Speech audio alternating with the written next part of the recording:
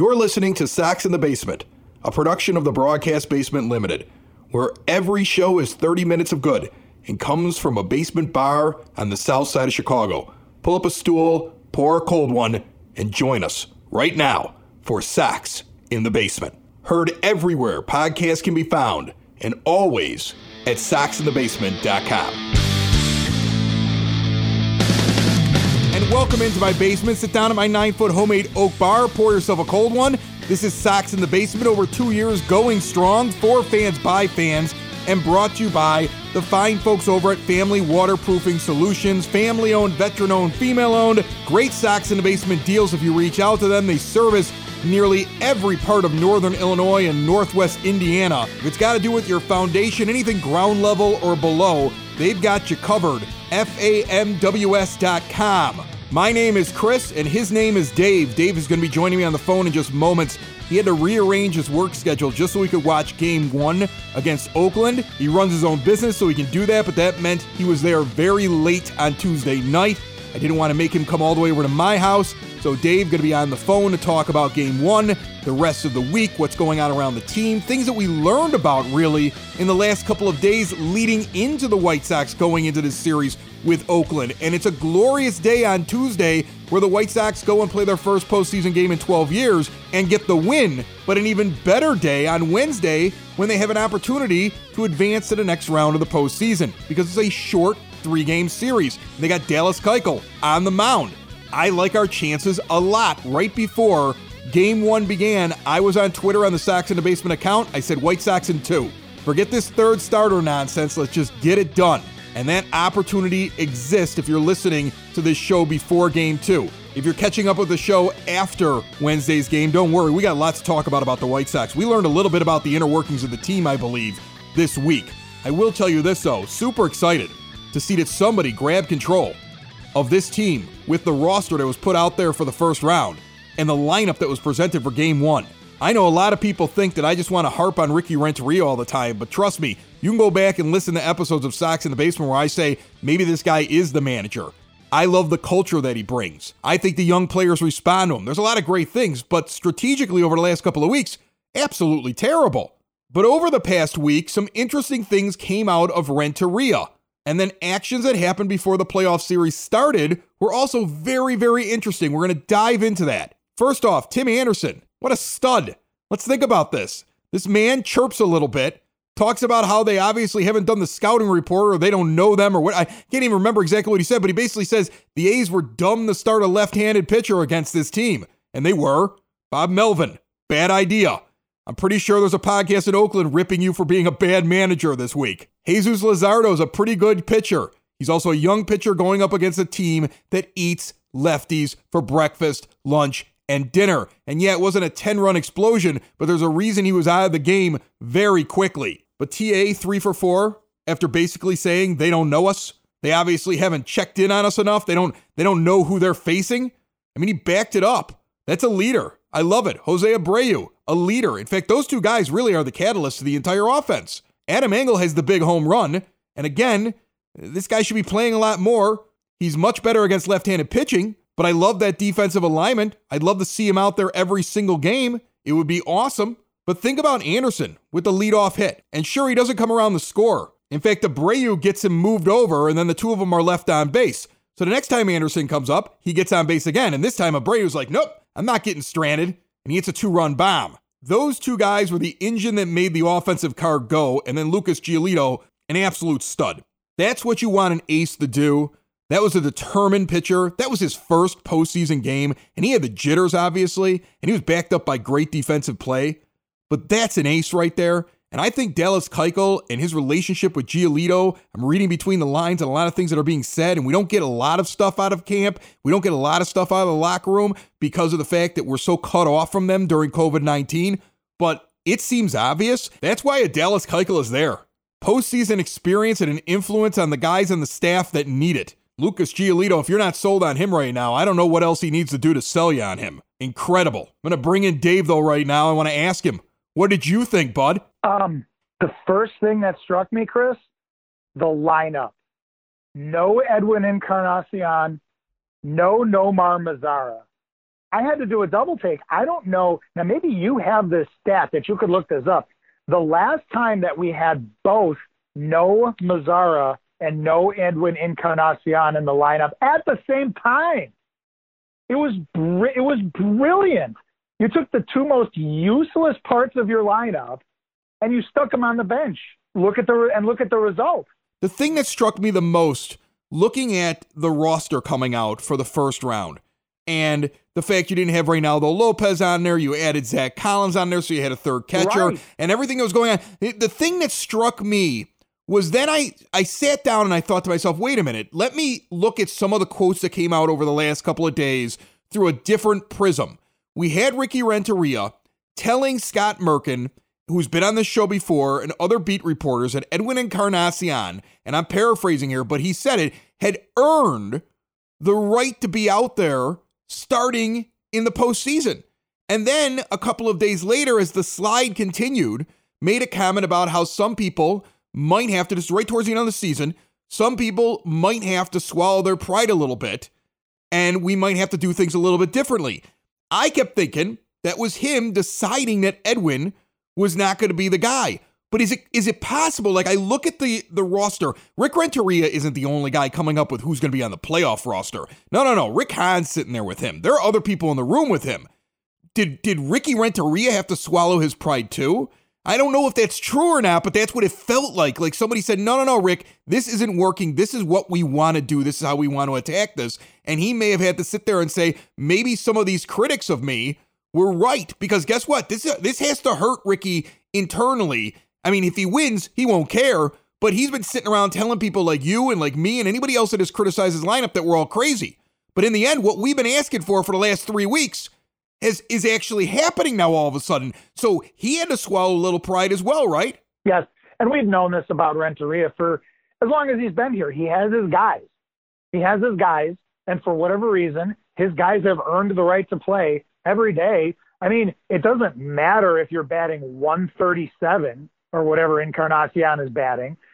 And I thought about it too. It was such a drastic change to the lineup. Like, we texted about it, and I said it right off the bat. Like, when the lineup came out, I'm like, this has to come down from Hahn. It has to. Ricky wouldn't do this. Ricky has never done this. I couldn't find a game. Like I said, I could not find a game where both of them sat on the bench the entire game at the same time. I mean, and does it surprise you, though? If you're Rick Hahn, you're like, look, we've spent all this money on talent. We've developed these young players. The time to win is now. Stop with this, oh, well, I've got a gut feeling, or, I have a hunch, or, this guy has earned the right to be out there based on previous merit, or, I'm going to go out there and paint a Picasso today. No. Put your best players out there, dude. It's the postseason. So I thought immediately this came down from Hahn. It had to have. It's obvious to me, and I don't want to spend the entire show talking about Renteria and his lineup, because really the big news is the White Sox went out and won a playoff game.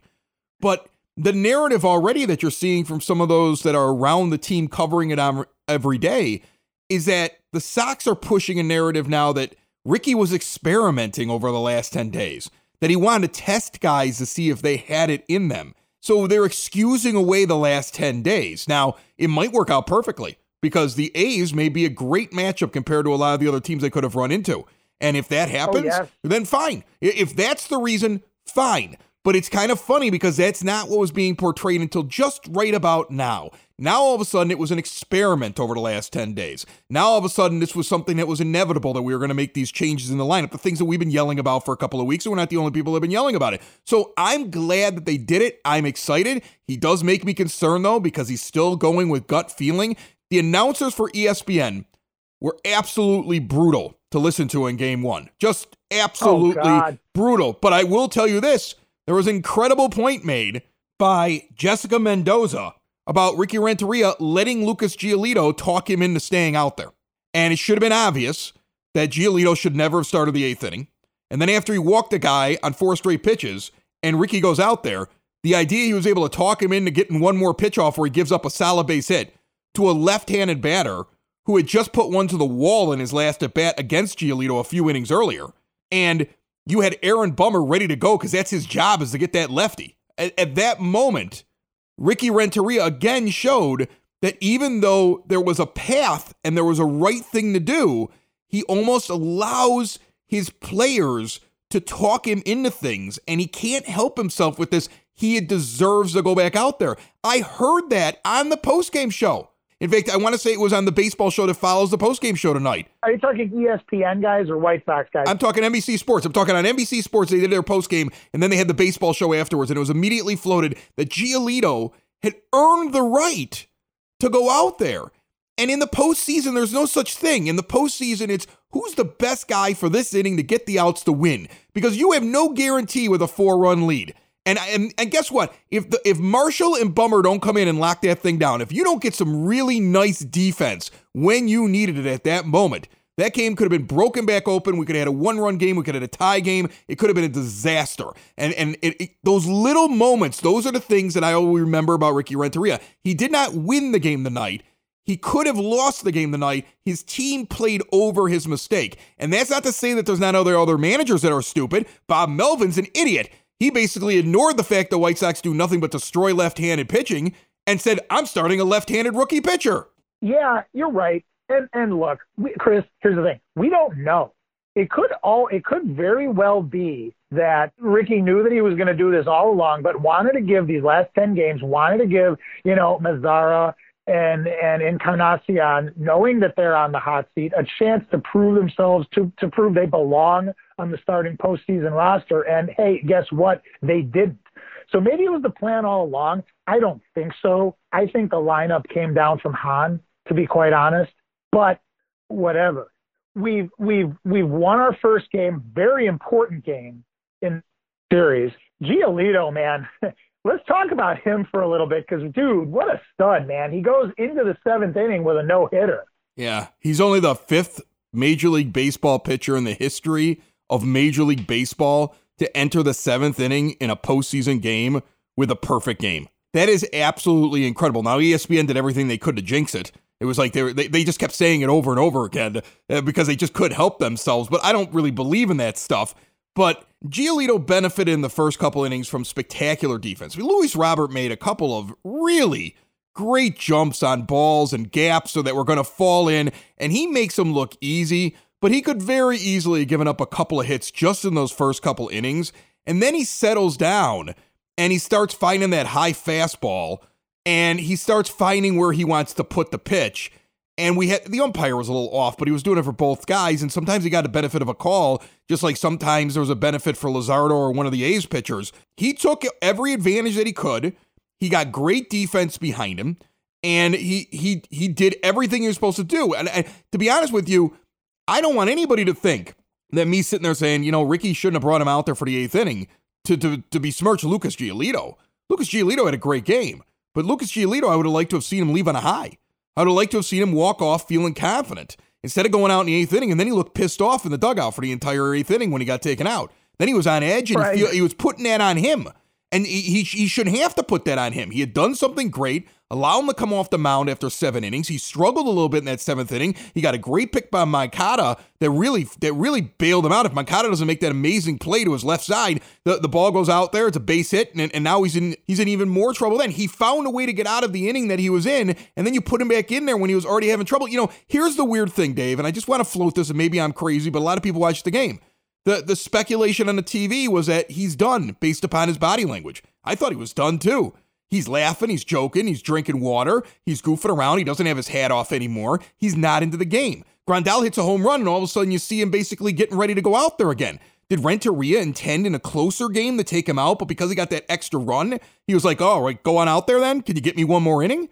And it felt like that's what the decision was. And I think once a guy has mentally let go of the game, if that's the case, you don't try to get him to get it back real quick. You should have probably just started with Marshall or Bummer right away in that inning. I mean, it worked out, and we're going to have these weird things throughout the postseason where a move happens that we go, that was probably a dumb move. And sometimes it just works out, okay? Sometimes it doesn't work out. Bob Melvin was also very dumb. Pre-game, with what he did, sending out Luzardo, was not a smart move.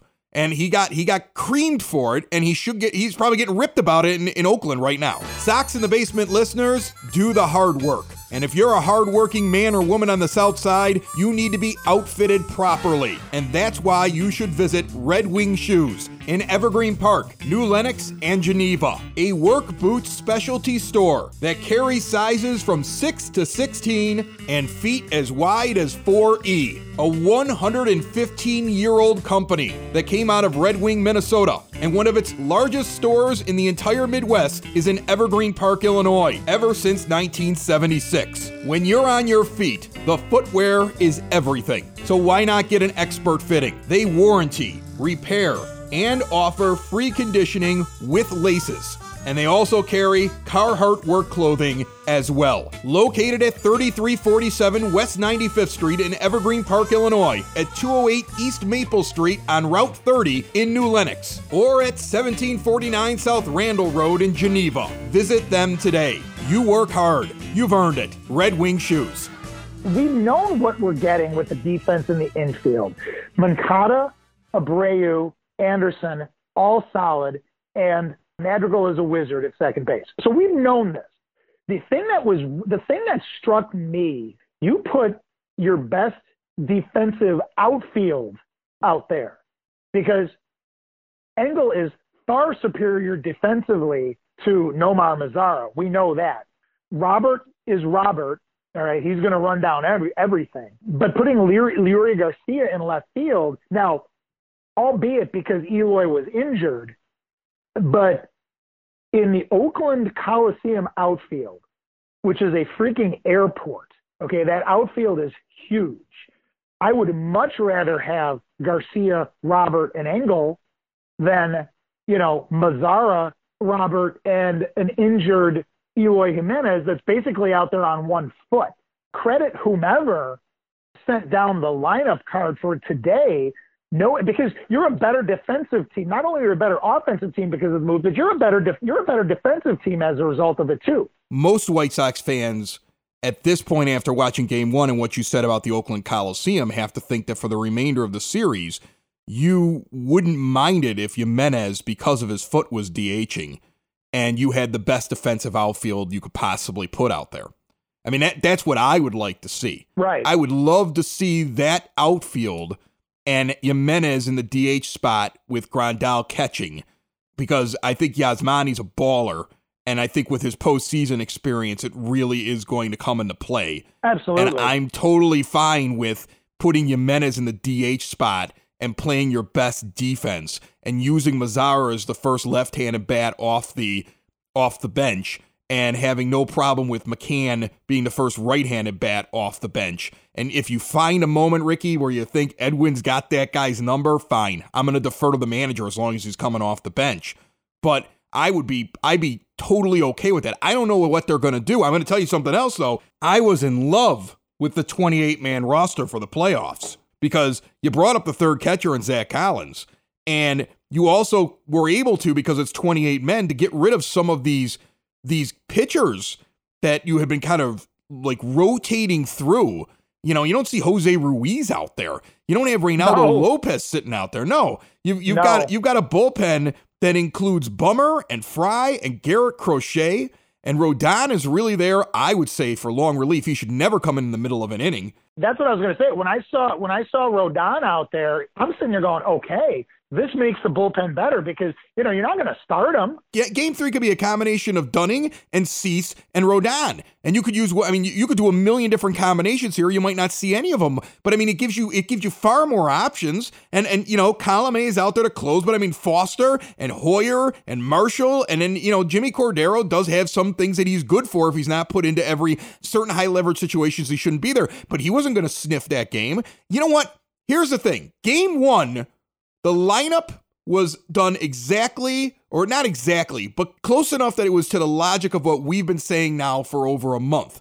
And the decision-making of who was coming in from the bullpen was also correct. The only mistake that was made was the delay in replacing Giolito. But that was really the only mistake. It was nearly a flawless way to run the team, and it resulted in a win. And it'll be, look, we said it all along. Look, I am not the biggest Ricky Renteria fan. There have been times where I've sat there and said he does a very good job with his clubhouse. He does a very good job with certain aspects of it. But strategically, he has driven me nuts this year. When it comes to the way he's deployed his players in his lineup, he has driven me nuts this year. But if I see this going forward, it'll be very hard for me to sit there and say, well, they should replace him in the offseason. He's going to make mistakes just like every other manager in Major League Baseball. He left in Giolito a little bit too long. They got over the mistake. But otherwise, everything else he did was right. There was one stupid thing that he did. Dave, I love the White Sox like my family. And whether you're braiding your daughter's hair, taking care of a sick parent, giving a promise to your baby that there's nothing in this world that you wouldn't do for him. For 175 years, New York Life Insurance Company has lived by this belief. Love is more than a feeling, it's an action. And putting your love into action starts with a simple phone call to your local New York Life agent. David Miller, big White Sox fan, big fan of Sox in the Basement, can be reached right now, 773-957-3630 or at newyorklife.com. He'll make sure your needs are always first, just like you do for your family. David Miller, 773-957-3630 or newyorklife.com. And I think this is a team that we can beat in the A's. And I think without mistakes, decision-wise, we have more talent. I honestly believe what I said in the tweet that I put out before Game 1. The White Sox should win the first 2 games of this series, and who cares about the Game 3 starter? And after what Giolito did in Game 1, and Dallas Keuchel, that's a postseason man right there. I mean, there's a guy, they put his postseason numbers up there. He knows what he's doing out there. There's a good chance he goes out there and puts together a really solid game, and you only need a couple of runs to win it, and it doesn't matter if you're going up against a righty. And I think that there's a really good chance the White Sox win both games. But all that said, I'm truly enjoying this. This is fun. I find it funny, though, that I have gotten things that have been sent to me over the last week or so with people that are saying that we're too negative or, we just hate Ricky Renteria. I want to make a point real quick here. It's okay to be critical of your team when they're in the middle of a losing streak and you're a fan of that team. If you, I get the fact that sometimes people are in love with, a certain guy. That's your favorite player. So no matter what the guy does. I remember I used to have a guy who used to get mad at me all the time because I thought Nicky Delmonico couldn't play. And I got it. The guy just liked Nicky as a person. You met him a couple times. Good dude. But I still stand by the fact that Nicky Delmonico is not a part of this team. There's a reason why Nicky Delmonico is not here when we finally made it to the postseason. There's a reason for it, okay? I stand by a lot of the things that we say on this thing because it's okay to be critical of your team and still be a fan of your team. And I find it it gets crazy. I purposely have been trying to stay off of White Sox Twitter because there are people that just plant their flag about a certain guy and then they just can't handle somebody pointing out that guy's not doing a good job. So if you are a Ricky fan and you don't like the fact that we're pointing out his mistakes, you can point out that I'm wrong about what he did. But if what he did, he actually did, I'm not picking on the guy. I'm pointing out what he did was wrong, and I'm pointing out what I would like to see changed. And I'll be honest with you, it changed. It changed in the postseason. It changed with the lineup that was sent out, or with the 28-man roster for the first round, and it changed with his initial lineup. I am totally and utterly ecstatic about that, and it made such a difference. And if it continues, we can go far in this postseason. We really can. It could be an awful lot of fun here in this tournament. And wherever we go, as Don Paul said on Saturday, is gravy. But trust me, what Don Paul said on Saturday, Dave, he pointed out on this show, players know which guys belong on the roster and which ones don't, which guys belong out on the field or in the lineup and which guys don't. And if they don't see that happening when it's playoff time and it's gut check time, when it all matters every single moment, you lose the players. And he said it, and I think that kind of attitude is real. And I think you have these pitchers, especially a guy like Keuchel, who I think is going to be front and center for the White Sox as long as they're in the postseason. A guy like that is I want the best guys behind me. I want the best guys at the plate. And the team, for the sake of the team now, can't worry about people's feelings. They got to put the best guys out there. Yeah, no, totally agree. And Keuchel will let you know, too. He'll tell you. Keuchel has got no qualms about telling you what he thinks if the people that are behind him or providing his offense are not up to par, or if the team just isn't playing up to par, he will air that grievance. We've seen that. Look, this is great.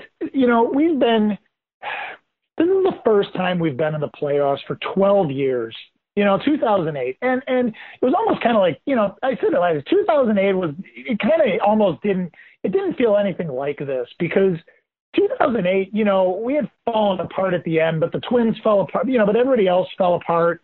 And, we won the blackout game, which was, obviously incredible. But, when you got to the Rays, it was kind of like you were playing with house money. It was like you knew you really weren't supposed to be there.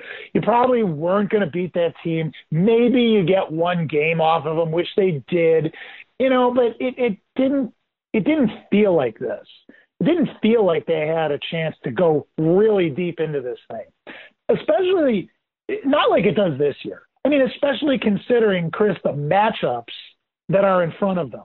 Because with how it fell, now, instead of having to deal with the Indians and or the Yankees and or the Rays, going through that whole meat grinder, you get the A's, which are, I think, a great matchup for the Sox. And then you get, after this, you're going to get either the Astros or the Twins, both of which are better matchups for the Sox than Yankees, Indians, or Rays. They can go. You can see this team easily go 2-3 rounds deep, dude. Oh, I can see this team very easily getting to the American League Championship Series. This team can beat Oakland as long as they're being managed properly. And guys like Tim Anderson, he talks the swagger and then he backs it up by going out there and going 3 for 4.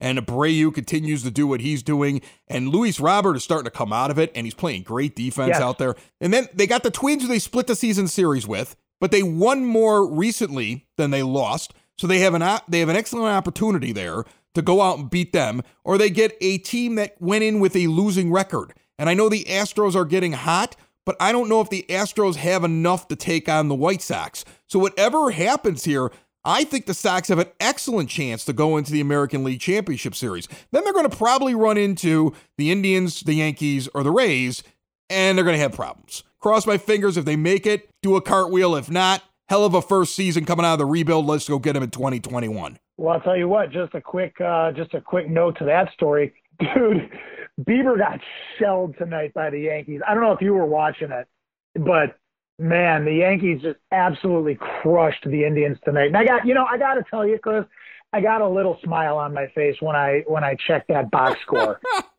because number one, screw Cleveland. Okay. Number two, selfishly, that's going to mean people are going to look at how Jose Abreu played today, and they're going to look at what Bieber did today, and that's going to be a few more MVP votes in Jose's direction. I think the Yankees are about to get really hot really quick. I think there's a good chance to see White Sox Yankees in the American League Championship Series, but I'm only going off of the very beginning of this postseason. We haven't even gotten out of the first round yet, so I'm not getting cocky, okay? But nope. I do feel far more confident because the team came out and wasn't flat, and the team's lineup looked correct, and the guys that were put on the final roster were correct. And even though the things that were coming out of the manager's mouth for the last week and a half suggested that would not be the case, it was the case. And if that's the case, this is a completely different ball club. If it's run the right way, this ball club is deadly. They start to believe in themselves, sky's the limit for them. Sox in the basement. Sox in the basement. Sox in the basement. Sox in the Basement. Heard everywhere podcasts can be found, and always on soxinthebasement.com.